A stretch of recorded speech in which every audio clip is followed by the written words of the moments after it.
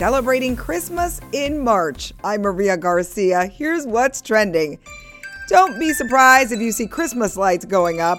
People are going crazy over the Christmas Now movement to combat coronavirus blues. Check out the hashtag Lights for Life campaign on Twitter.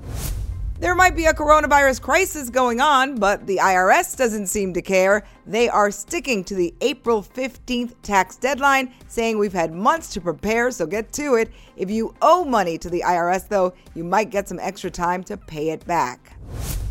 Norwegian dog sledder Thomas Werner has turned his dream into a reality. He is the winner of the grueling Iditarod dog sledding race across Alaska. He says the dogs kept up the energy and he crossed the finish line in 9 days, 10 hours, 37 minutes, and 47 seconds. Congrats.